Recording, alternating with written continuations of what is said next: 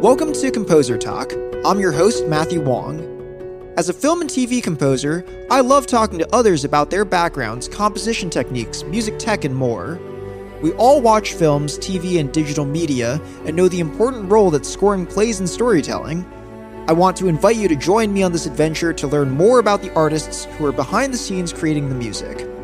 If you want to learn more about the people interviewed on this podcast, make sure to follow us on our socials. And if you enjoy Composer Talk, please take the time to rate and subscribe to the show on Apple Podcasts, Spotify, or whatever your preferred listening site is. I first heard of our next guest when she was the assistant to well-known film composer Harry Gregson Williams. With Harry, she contributed music to projects ranging from The Meg and The Equalizer 2 to Disney Nature's Penguins and Ridley Scott's Oscar-winning film The Martian. On her own, she's the composer for Lionsgate's Step Up, High Water, the upcoming Disney doc episode of Marvel's 616 directed by Gillian Jacobs, and she's also writing the second season of Spectrum/Lionsgate show Manhunt Lone Wolf. I'm so excited to welcome this extraordinary violinist, composer, vocalist, multi-talented composer to the show. And her name is Stephanie Economou. Hello. Hey there. Hi, Matt. Thanks for having me. Pleasure. Thanks for that intro. I got to bring you everywhere with me now. Yeah, your mom paid me a lot to write that intro now. Oh, I'm sure. Yeah. They have money set aside for these sorts of things. So the first question I have for you is, you're from Long Island, New York. This is true. And as a fellow New Yorker turned LA transplant, I'm curious what you think makes New York natives thrive in LA, or if that is the case. Oh, I think New Yorkers thrive anywhere and everywhere, just because I think those are the kind of people we're bred to be.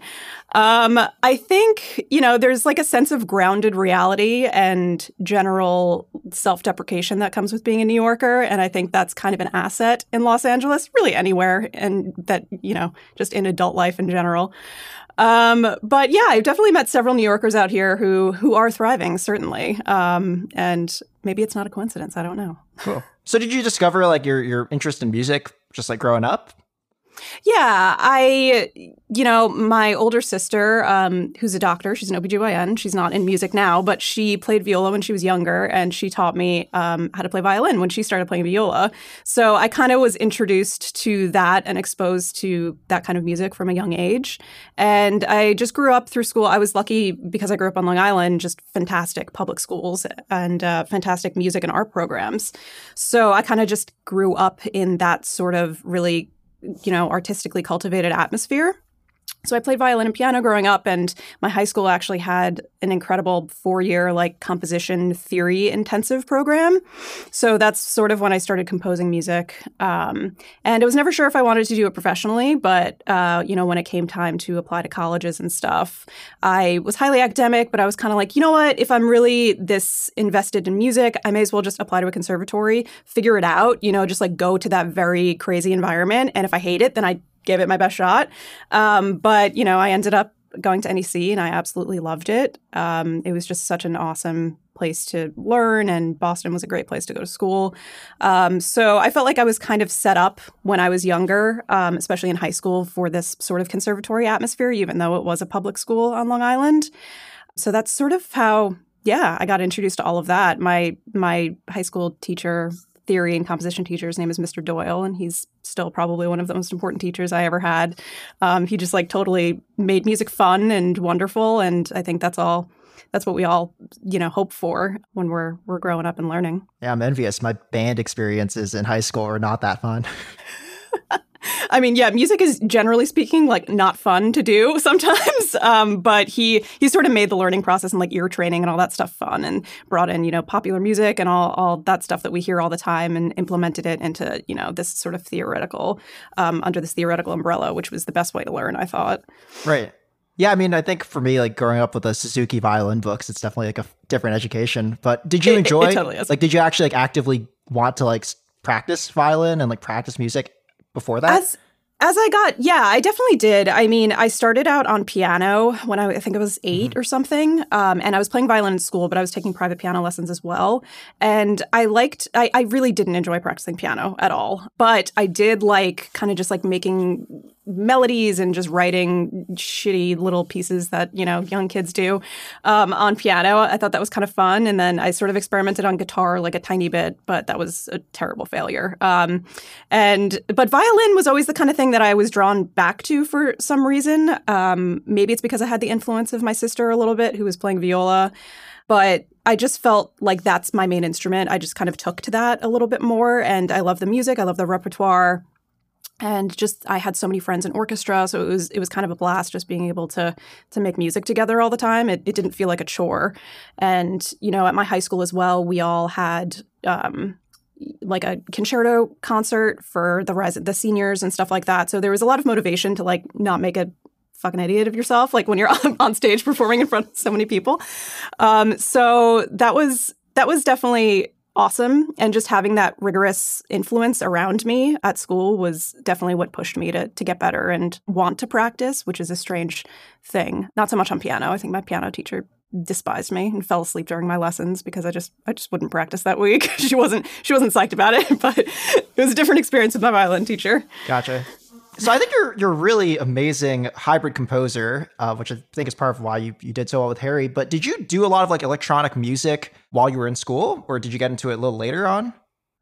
I definitely dabbled a bit. Certainly nothing like what I did when I was working with Harry, but I did some kind of just more experimental electronic pieces when I was both at New England Conservatory and I did my master's at UCLA. And there was like a general encouragement to kind of just like go into that direction.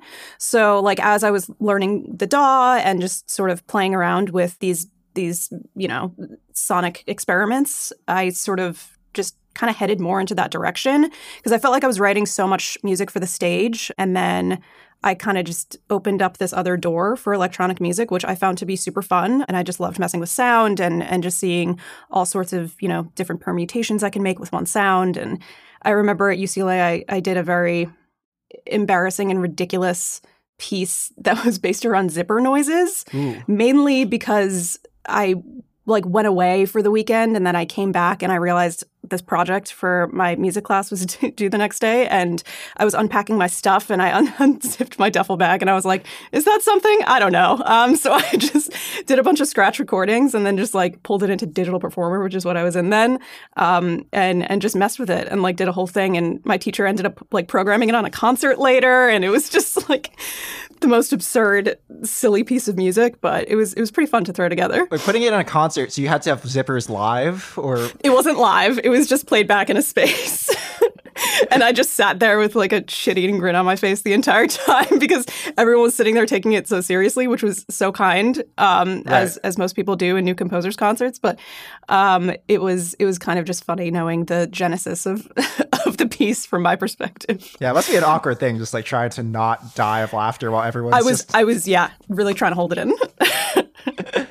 Sure. Have you experimented with zipper noises since on a film or TV thing? You know what? I haven't, but I really should whip out some luggage and just see what I can do. No, I think you got to go back to your roots. So when you were at UCLA, is that when you started like focusing on film music? No, actually, while I was at NEC, I had a couple buddies who I went to high school with who were filmmakers, and they were attending Emerson while I was at NEC, so right in the Boston area. And they hooked me up with like some short films that they were doing. They recommended me to some other directors that were doing short films.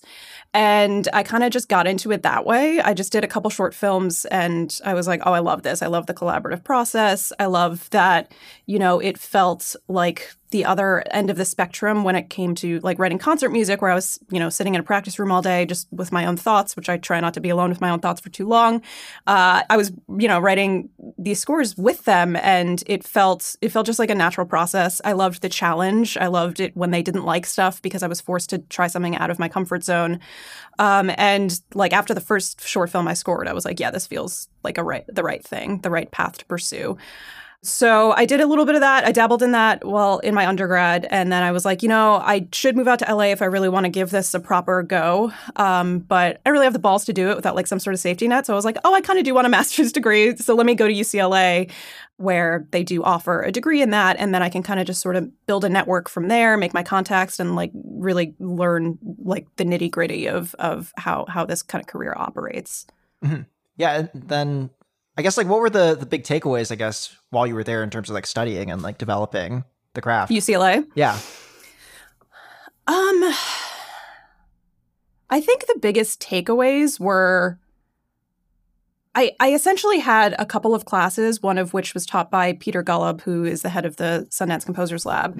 Mm-hmm. He was a wonderful professor, and he really was just like in the thick of it, and he knew people who were working in this industry, and he brought in so many guests, and I felt that to be quite useful just for like widening and broadening my perspective of, okay, these are the different types of music. This is how this person has approached their career. Just because when you're trying to pursue this and you're starting out and you're still in school, it just feels like nobody's there to demystify the process because everybody's path is so completely different, right? So hearing from people who were well established and hearing how they got their start and just sort of seeing how they went about and made their music was incredibly useful. And Peter definitely opened up that sort of branch for us. And I took another class she was actually a classmate of mine. She was getting her doctorate or master's as well at the same time, Sally Chu. And she just gave us really practical applications and challenges and assignments. Like, okay, this week you're just going to write a song and produce everything, and everything's going to be mocked up apart from the vocal. And you just got to make that sound good. And she gave us like a ton of scenes to rescore, just totally different stylistically, which was a really important challenge. Just like things that you would face, if you were in a real-time job situation. So I felt like that was those two classes are the biggest takeaway for me as far as just kind of like whetting my palate and sort of figuring out, okay, these are useful tools to have and be able to utilize as I kind of try and jump in and find employment. So that was great. And it was a good 2-year intensive program. I thought that was the perfect amount of time to be there. And I actually met Harry at UCLA because he came to do a masterclass. So it's sort of, just making those connections are really invaluable.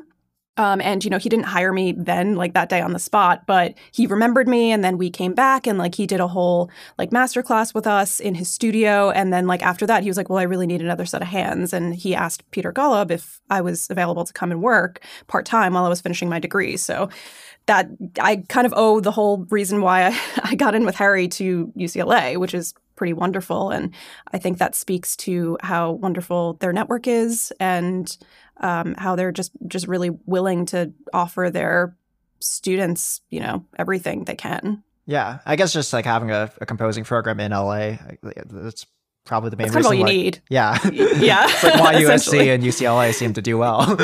Yeah, exactly. Yeah. I mean, a lot of like aspiring composers ask me about like the assistantship thing as a natural way to like progress your career, right? It seems like a lot of people think you go work for like a bigger composer, learn the process, and then at some point, hey, like there's too much work. I'll hand this gig off to the assistant. Yeah. Do you recommend the assistant life, or can you like talk about what it was like, especially like when you started and like how the tasks kind of like progressed, maybe?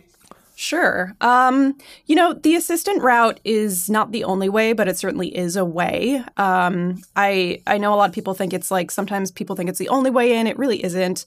Everything is what you make of it. But for me, obviously, I got a lot out of it. I think that has a lot to do with the fact that just Harry in general as a composer and a person is enormously generous, and he's very much a teacher at heart. Like I think when you boil down, like you get rid of all the music and all that stuff, like he is such a teacher, and he's been an incredible mentor to me for over 6 years now. And I don't know that most assistants really get that sort of grooming. So I was one of the fortunate ones to be able to be offered an opportunity like that.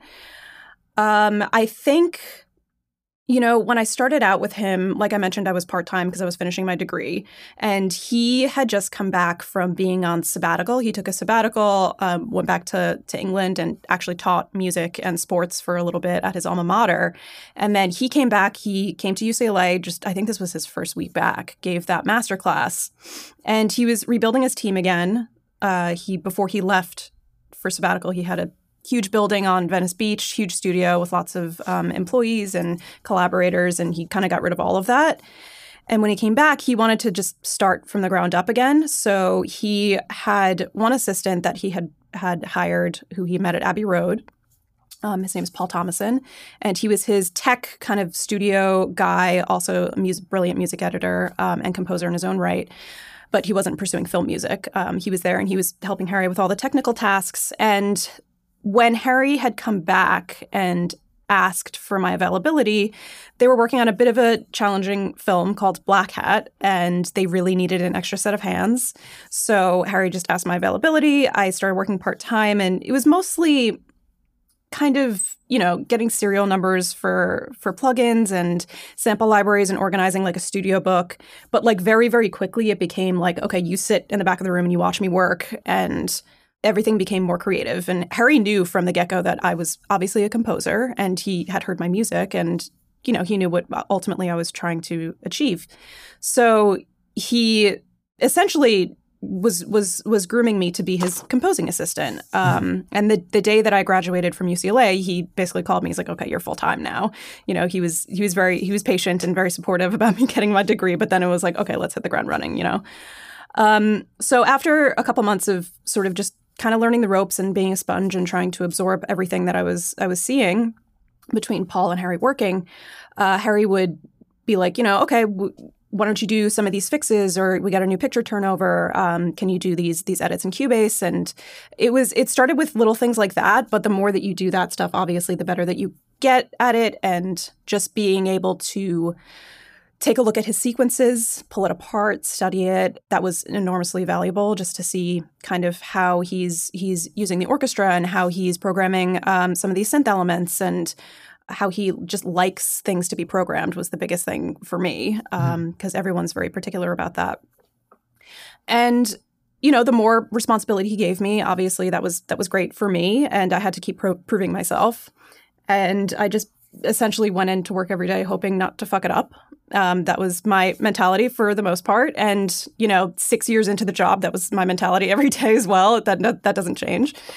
But I think that I got so much out of that assistantship because it was such a small atmosphere. So it was myself and Paul, and that was it for 6 years. So I think there is something to be said for it being such an intensive, like petri dish artistic environment.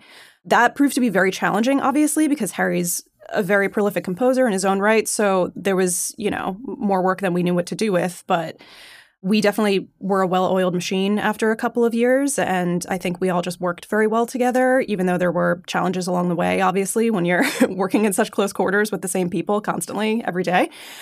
But I wouldn't give it up for anything. I mean, it's always so difficult when people ask me, like, how do you get an assistantship? How do you do this? How do you do that?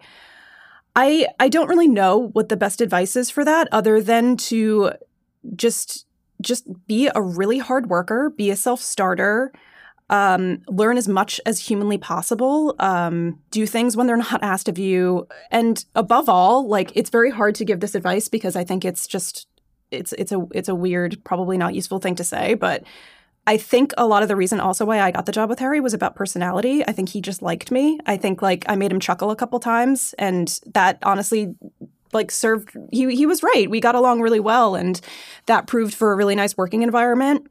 And we pushed each other and we fought, but there's a family element to that. And I think for most composers, when they're looking to hire an assistant, it's less about okay, how great is your fantasy cue? It's more so about, can I get a beer with you? And can we just have a decent time? And I think that's the best advice I can give for someone who really wants to do this. If you want to get hired by someone, but not everybody's going to get along. So that's a tough thing. So I think you definitely have to have those sort of just life adult qualities, which are being very organized, being a self-starter, like I said, not expecting everything out of an opportunity so quickly. I do see a lot of younger composers who are assistants, and they just want that crumb that you talked about, dropped from the table so fast. And why isn't it happening? And there's a lot of patience that needs to go into it. And ultimately, you're being hired for a job by this composer to be their assistant, not to, be their little clone and usurp them. That's not really what this is about. You're being paid to be the best at being an assistant. Right. And I think that's an important thing to understand, certainly. And it's hard. it's hard to be patient, and it's really hard work, and you work long hours, and it's not a super sustainable job either because of those reasons. But I do think that you got to be chill, and you got to be cool under pressure and work your ass off, and unfortunately constantly have to prove yourself. That's just the way that goes. Well, getting along well is so important, again, because of all those reasons. Like if you are spending 20 hours one day right before going to a scoring stage, then you want someone who won't just or like who you're cool with. But that's amazing. I don't think I've ever seen anyone get a chuckle out of Harry. So yeah. he can be a chuckly guy for sure. But at the end of the day, like he's introducing his team. All of these composers your team gets access to like directors, producers, editors, music editors, like performers, all of these people, and that expands your network as well. So you want your assistant to be able to like fit in with that and be extremely professional, but sort of like, kind of relaxed and like a bit of an entertainer sometimes even, but also know when to take a back seat. It's like know how to read rooms and know how to take on stuff, but not overstep. It's a tricky balance, absolutely. But that's why you do need to sort of be this, I hate to use the word chameleon, but you do have to when you're an assistant, just on like a total personal level, like just human qualities. And that has nothing to do with music at all, generally speaking. But I do find that most composers, when they're looking to hire an assistant, those are sort of the things that they're looking for. The talent in the music is a given if you're looking to be a composing assistant, but the rest is it can be hard to find the right balance for that person. Yeah, I think it's especially tricky too, like once you're done with school, because I feel like everyone who graduates has some level of just like a little bit of, if not hunger, thirst or whatever, just because absolutely. It's an uncertain time. It is. On top of that, I was reminded too that there's a lot of people like going to Berkeley or going to USC who are foreign students who need that, who have that 1 year time period to get hired, which I couldn't imagine if that was, That's a huge, enormous added challenge to all of that for sure. But anyways, so in terms of writing, so you were doing other projects outside of just being an assistant too, and I guess Harry's great in that he gave you time to pursue your own things. I think you did Sundance while you were there too. I did, yeah. I left at a really inopportune time, which was in the middle of The Martian. So he probably still holds that against me to this day. But no, he was so enormously supportive. He's like, this is a life-changing opportunity. You have to go. There's no question. And he was one of the mentors there as well. So I got to see him for a little bit, and he didn't drag me into any of the work stuff, which was very kind of him. He just sort of let me kind of do my thing up there, which was great. Harry's always been enormously supportive and a huge champion of me doing my own work. I have to say I didn't, probably for the first 3 years, I really didn't do my own gigs, mainly because I was really focusing on everything for him. And that's always my priority because he's hired me to do this job, like I mentioned. So I wanted to make sure I was able to do that before I was taking on other opportunities. Truth be told, like I was still right out of school. I wasn't really getting any opportunities. I think I did a short film and a feature that had 15 minutes of music. Like it was very light. But, as the years went on, Harry definitely pushed some stuff my way, which was really awesome of him. And from Sundance, I met my agent, John Clark, at Kraft Engel, and we sort of just started a relationship and kind of just got those wheels turning, which meant just getting some executives to look at my music. And it's a long process to be able to until you actually kind of get an opportunity from that. But I think all those things happening concurrently, so me continuing my work with Harry and then sort of my agent, pounding the pavement a bit while I was still doing my work there was really useful. So I got Step Up High Water a couple years back. And I know you spoke to Russell Zeker recently. So he was a large part of why I got that gig. I just kind of went in with a meeting to say what's up and just introduce myself. And this kind of came across his plate, the second season of Step Up. And he's like, do you want to do it? And that was kind of out of left field a bit, but I went in for a meeting with the showrunner, Holly Sorensen, and Sam Hilscher, who's another executive at Lionsgate. And, I sent them a reel, but I was like, I don't have anything that remotely resembles what you might need for this. And they had the songs covered, so it wasn't like I was going to be writing any songs. They had like Timbaland and Neo was doing. Yeah. Matt Head does a great job on that too. And Matt Head, yeah, exactly. So all that stuff was like, the bases were well covered with that. So the score kind of had to just reflect the dramatic moments, the emotional moments, some of the more light moments, which was fun. And I definitely did stuff that I never thought that I would do. And I did dabble in some of these different styles, which was great. And then, after Step Up, I was able to kind of, basically what happened was I would work all day with Harry, and then, 7 o'clock would roll around, and then I would switch over to Step Up, essentially that was for like 3 months or so. Maybe I did that. But Step Up, it wasn't a ton of score, so it was very manageable. And then after that, someone that Harry had worked with before, Michael Dinner, had a show called Manhunt, the season 2 of Manhunt, Deadly Games, and he asked Harry if he wanted to do it. And we were also doing Mulan concurrently, so that was obviously very demanding. So Harry goes, well, why don't we just keep it in-house? Why don't we do it together? So that's what ended up happening. And Michael Dinner, so awesome, such a great guy. And he went for it. And we just did that and cranked out 10 episodes. And that was much heavier music-wise. So it was getting a little crazy towards the end, like towards the end of the 10 episodes, and then also approaching scoring for Mulan. So there was a balance issue there for sure, as far as, sleeping, eating, taking care of my human form, and just working all the time. But it was wonderful because it was such a great opportunity, and meeting all the people on their end was fantastic as well. So it was great. It was hard, but I definitely knew that if I was able to have this freelance life working alongside my work with Harry, that maybe, when I was ready to kind of fly the nest with Harry, that I would be have a bit more of a footing. And luckily he was always so supportive of that. So now I've been freelance for 3-4 months now, and I have a show and I have other things coming. So I think it worked out for me. But for most people, I don't think that would work out, because I don't think that a lot of people, their employers would be as cool with that, and using the room to do your own work when maybe, it's a hard thing to strike. I tried my best to just always make Harry the priority, and I think that's what you have to do.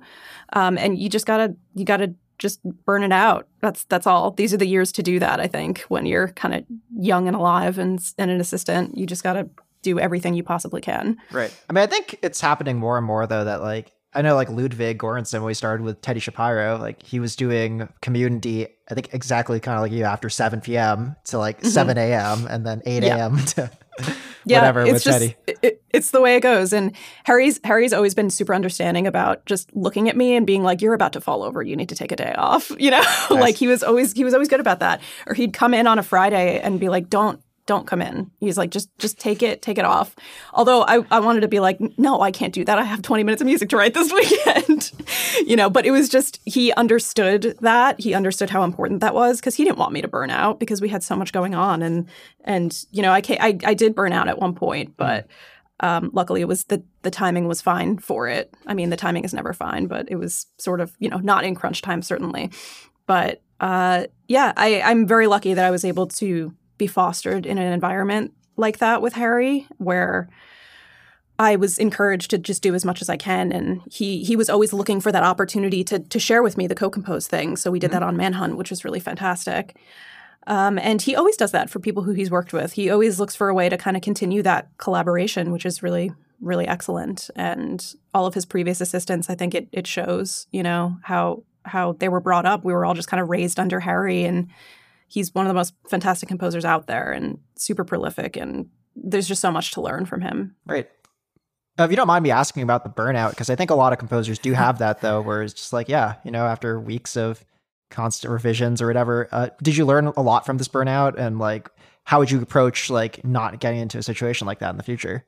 That's a very excellent question.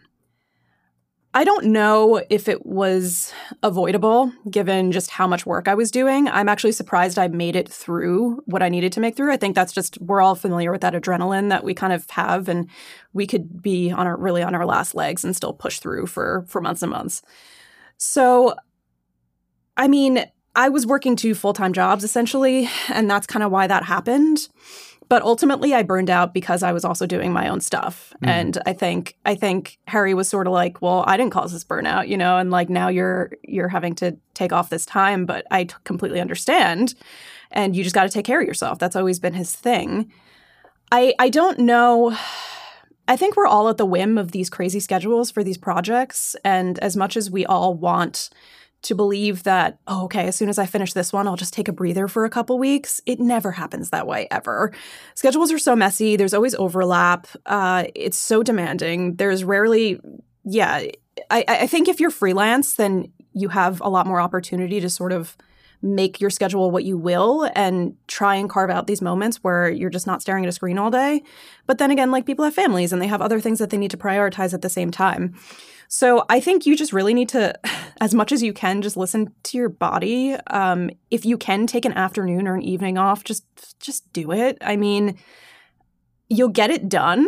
You will get it done. Like, everybody knows themselves. So if you feel like you're really, running low and you can't do it anymore, don't hesitate to reach out for help, because those are the moments to really do it.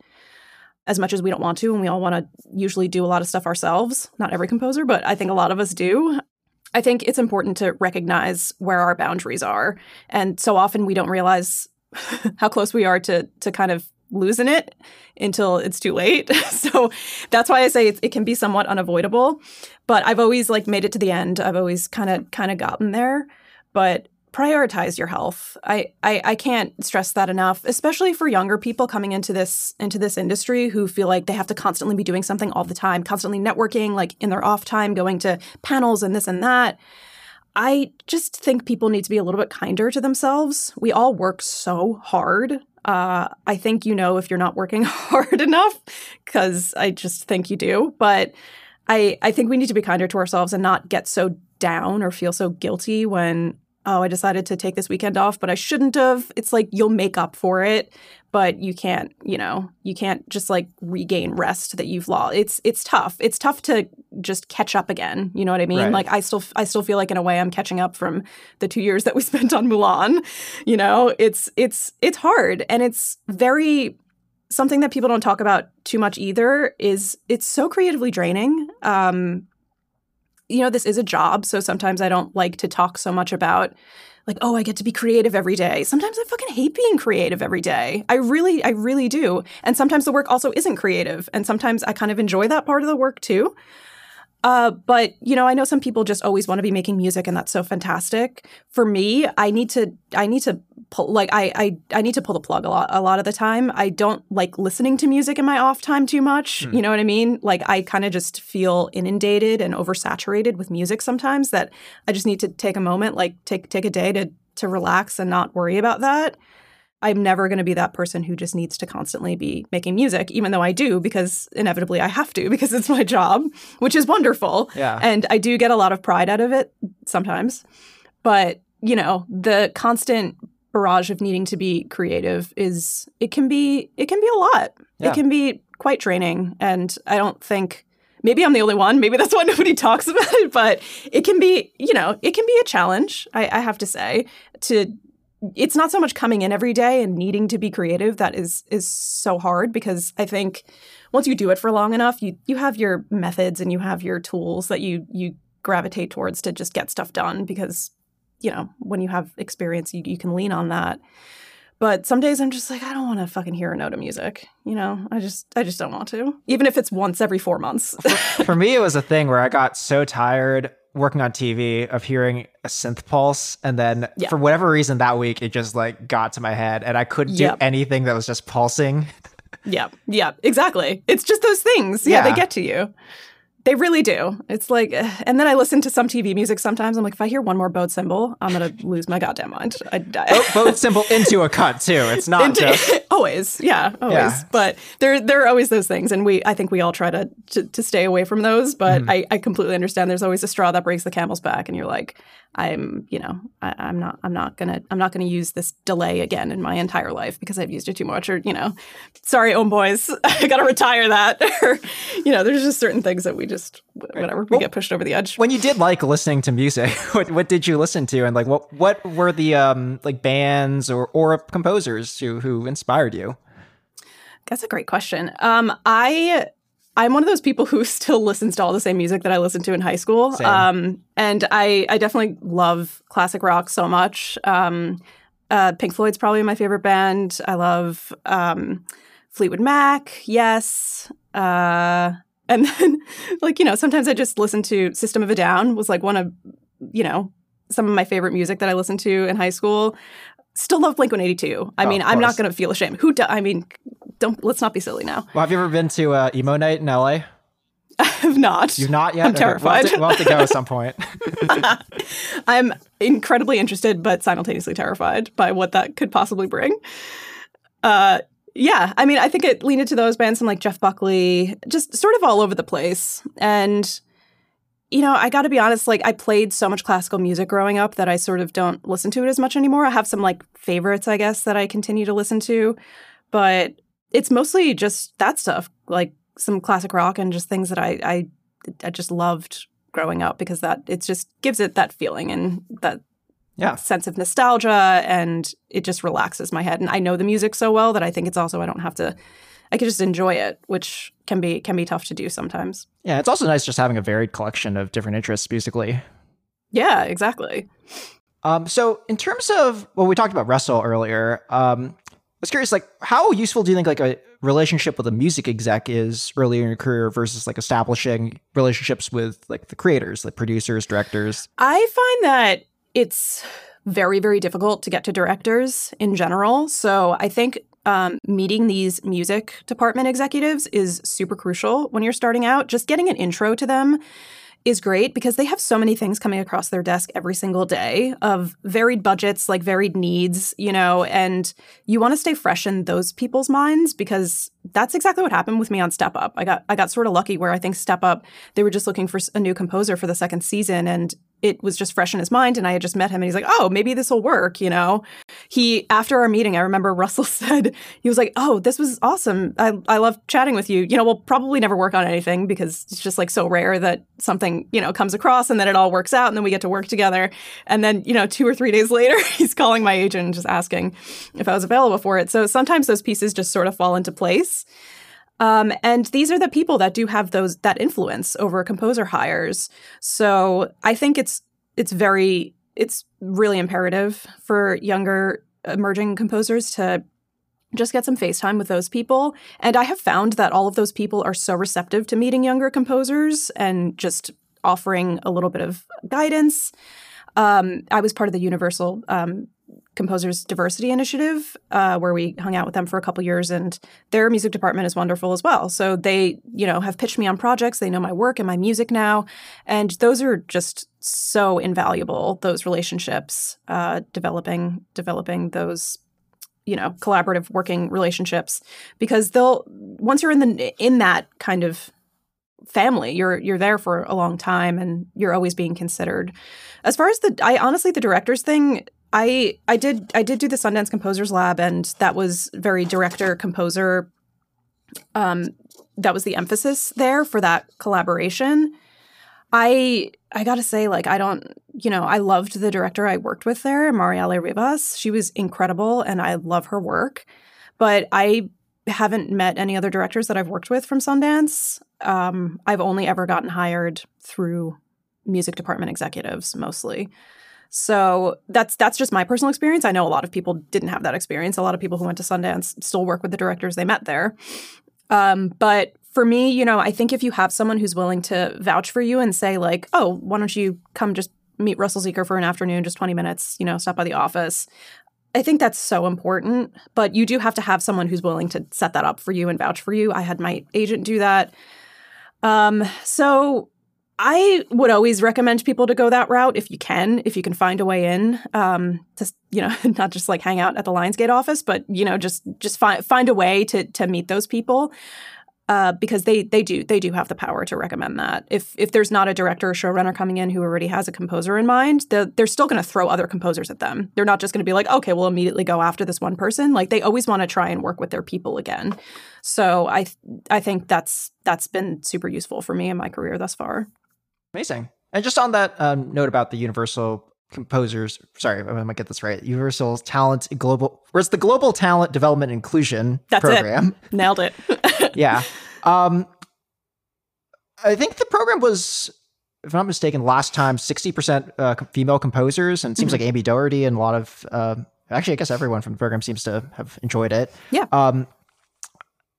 In terms of you being on the board of the Alliance of Women Film Composers, I was wondering if you could talk a bit about just like what the industry or your industry experience as a female composer, and even just like in post-production, do you see a lot of female people, like whether it's editors, or has that increased in the last 6 years? I definitely feel like I've seen a lot of editors and assistant editors, a lot of showrunners, coordinators, a lot of women in post. Absolutely. I can't really speak to the production side of it because I'm just not around for that. But I do see a lot of that. Definitely seeing a lot more female showrunners, lots of female producers and executives for sure, which is wonderful. Composers, I gotta say, I mean, I haven't been in this industry for that long. There are so many women who have, been trailblazers in this for forever. But from what I have seen, it's been an incredible, evolution for the past couple of years. I'm seeing a lot more women getting opportunities that they hadn't before. And I think that is due to a lot of studios putting more impetus and self-awareness on needing to hire women because they represent less than 3% of these, bigger projects that are being scored. So I do chalk it up to a lot of people just understanding the statistic and understanding how just dire and severe the situation is. And I do think a lot of women weren't being hired simply because people were hiring those who they'd worked with before. And those are mostly men. And that's just the way it goes, white men mostly. And I think just having this new wave of understanding and awareness of it has opened up a lot more doors, which is fantastic. And a lot more bigger composers, male composers, taking female composers under their wing and sort of being like, let's do this opportunity together, and using their platform for good, which is fantastic. With the Alliance for Women Film Composers, I just started a mentorship program along with Ronit Kirchman and Nami Melyamad. And we thought that was really imperative because a lot of these opportunities do come from mentorships, myself, included because of Harry. So we're really passionate about just getting more women into those positions where they can have FaceTime with composers and prove themselves and just sort of develop a working relationship so that they're thought of more. It's just you got to shove these people in, just make it obvious. Here I am. I have just as much talent. What are you doing? More talent oftentimes. And that's kind of why we created that. I certainly see a lot of my female colleagues doing incredible high-profile projects, Amy Doherty certainly being one of them, Nami being another. She just scored an American Pickle, which was such a fantastic score. And I think the more visibility that's gained, and if we keep with this momentum, I think it's going to completely reshape the industry as it needs to, because it's so, far beyond inexcusable that we're still talking about this in 2020, that we even have to have females highlighted in composers' concerts. Just the fact that even needs to be a thought is so silly because there are so many brilliantly talented female composers. So yeah, I see a change. I certainly see a change. I see a lot more projects coming through from not even just female directors, but many female directors who only want to hire female composers, which is fantastic. It's like you want to hire a female DP, you want to do all these other people part of your production, and then sometimes it gets to post-production and that sort of wanes, but I haven't been seeing that at all. Lots of female directors only looking at female composers, not even entertaining anything else. Which is pretty great because that's how you get those opportunities and scoop them up and prove yourself. Mm-hmm. So I certainly see that change happening. Yeah. How do you feel about, this is the thing I've talked to Amanda Jones and Chris Bowers about, which is being a person of color, or in their cases, someone says we're looking for a Black composer. It's well, what does that mean musically? Yeah. What do you think about if you get a pitch from Craft Angle and it's hey, they're looking for a female composer? I just say, okay. I think when people say they're looking for a female composer, there's no identifier to female music. That's not a thing. There's no identifier to Black music. That's not necessarily a thing. I mean, if you're talking about stylistically, that's something else. But as far as voice, compositional voice, that's not a thing. So if I get something from Craft Angle and they say they're looking for a female composer, I'm like, great, what's the film? What do they need for music? That's all. How do I craft a reel to really try and capture and convince them that I'm the right person for the job? There's a lot of that, but I don't see that as so much as being they want me because I'm a woman because they want to offer that opportunity. And that's the way that I look at that. And I find that to only be positive. Gotcha. Cool. Well, if it's all right with you, I think we're going to go into the last segment for the podcast, which is called Tech Talk, a segment where I list off a tech topic and you say as much or as little as you want about it. Okay, I love it. Cool. I'll start off easy with DAW. I use Cubase to write in, and I do most things. Like at Harry's, we monitor through Pro Tools, but here I kind of just use it for playing back picture and just organizing my stems and sending that off to the dub stage. Cool. Orchestral samples? Oh, Christ. How many hours do you have? I mean, that's a tricky question. Oh, I'm actually going to probably choose to not talk so much about that because I feel like most people only talk about that. But there's so much good shit out there. I don't know what to say. Like you can make really cheap libraries sound great if you're a great programmer, and you can make really expensive libraries sound shitty if you're not such a great programmer. So there's a lot to be done, and the breadth of options are insane nowadays. There's everything you could possibly want, really. It's insane. There's so much to be done. There's no excuse for mockups not sounding fantastic. That's all I have to say about that. Cool. Fair enough. How about Omnisphere? Super useful for certain things. Super useful. And yeah, only use it for very specific things, though. Nice. Only got a couple left here. We're crushing through them. Fader Bank. I don't even know what that is. Oh, sorry. Do you have one of those PV fader things? I have a PV. Yeah. Yeah. I have a fader box. Yes. Fader Bank. Okay. Yeah. Sorry. I think that's what they call the, what's that giant one that everyone at Remote uses? It's like $1,000. I'm blanking now. It's been so long.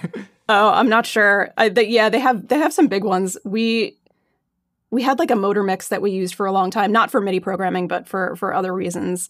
I have an artist mix over here, which I don't know if anybody's using that for programming purposes, but I just use that for like operating other stuff. I thought Fader Bank, you meant like it was like a VST that I just didn't know about. I'm like... It is too, I'm sure. We just don't know about it. Generic name, yeah. Fader Bank by Spitfire, recorded at Air Studios. Yeah, it's coming out tomorrow. Unveiled tomorrow. Legendary product. It'll change the game. Mm-hmm. Just kidding, Spitfire, if you're listening. Love you, Miriam. Cool. And then keyboard. I use a Dubfer LMK2+. It's great. It's what I used at Harry's. And yeah, I think that's a pretty common choice. For sure. Love it. I'm used to it. Sweet. Well, you killed it here with Tech Talk. Do you want to tell the people what you've got going on then in terms of other projects, or you want to talk about Step Up? Sure. I'll talk about my Fader Bank more. Yes. So Step Up is going into season 3. Obviously, it's a little bit up in the air at the moment. They were about to start filming, I think last month, but one of the lead characters, Naya Rivera, passed away very suddenly and tragically. So that's a little bit on the back burner for the moment, also because of, the global pandemic and overall civil strife. So that's coming at some point. I've been working on a Netflix TV series called Jupiter's Legacy for the past couple months, and I will be continuing that into the fall. And it's been amazing working on that. I jumped into it right at the beginning of March. So I left Harry like March 1st and then just kind of jumped into that, which was great. And yeah, it's super fun. I'm really enjoying it. It's it's just a superhero story, but it's an independent superhero comic. And Netflix bought all of that intellectual property. So there's a huge amount of content there, which is awesome. But it's an epic kind of tale, like tons of characters, and it's hopping back and forth between present day and past. And that there's, some characters that have like this metal grunge thing, which I got to write, which was fun. And then there's obviously some stuff that reflects a little bit like the 20s and 30s. And then they go to Morocco. So it's like there's regional elements. And it's just been really fun to kind of just like write this big main theme for one of the characters and like the Union and that superhero thing, and sort of put it through this whole like kaleidoscope of styles and things. So that's been a challenge, but it's been super fun, and the show is very score heavy, and the showrunner and the producers are so fantastic and so awesome, and have been so receptive to some of my ideas, even though they weren't like kind of what they were envisioning from the start. And I got to do a bunch of weird vocal stuff, which is super fun. And I'm going to write like a big chorale for one of the pinnacle moments in the series. So just sort of teasing these little seeds along the way in a like more deconstructed way, an experimental way, and then sort of bringing it together to make it like a whole sort of statement towards the end, which I'm looking forward to doing. And I got to work with my favorite performer, producer ever, Ari Mason, who is one of my oldest friends. She's the best vocalist I've ever met in my life, like can do pretty much anything you can imagine, and an incredible improviser, producer, and composer in her own right. And I have her sing on everything I do. So it's it's always really nice working with her.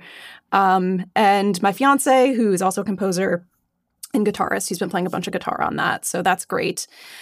And yeah, in addition to Jupiter's Legacy, you mentioned this in the beginning spiel, but I have written for this new Disney Plus documentary series called Marvel 616. And I scored their first episode last year, probably almost a year ago, like last August, maybe, last September. And that was directed by Gillian Jacobs. And it's all about the history of women behind Marvel. So this very incredible episode just all about highlighting these women who you may not have known have been behind these narratives.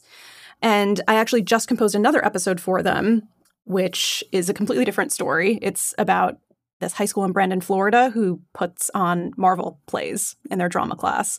So two totally different kind of approaches for that score. And I actually co-composed that episode with John Monroe. So that was fun. I got to write some really wholesome music for that episode, which is, a rarity, I feel like. It's nice not to have to write like a tension cue with some synth pulses. So that was fun, and wall-to-wall music, and it was just a really nice experience, and we got that done I think in like 3 weeks. So it was quick and fleeting, but it was very, very enjoyable. So I think that's supposed to be coming out in Disney Plus in the fall. Mm-hmm. And obviously Mulan, which I worked on with Harry for a couple of years. So I was fortunate enough to write additional music for that. And that was a long journey on that film. But I'm so glad that it's finally going to be unveiled to the world on September 4th, I believe, on Disney Plus. So that was a big one, and I'm so excited for everyone to hear Harry's score and just these new themes and all the fun stuff that we got to do. Amazing. Well, Steph, thank you so much for being a guest. Thanks, Matt. This was so fantastic. Thanks for having me.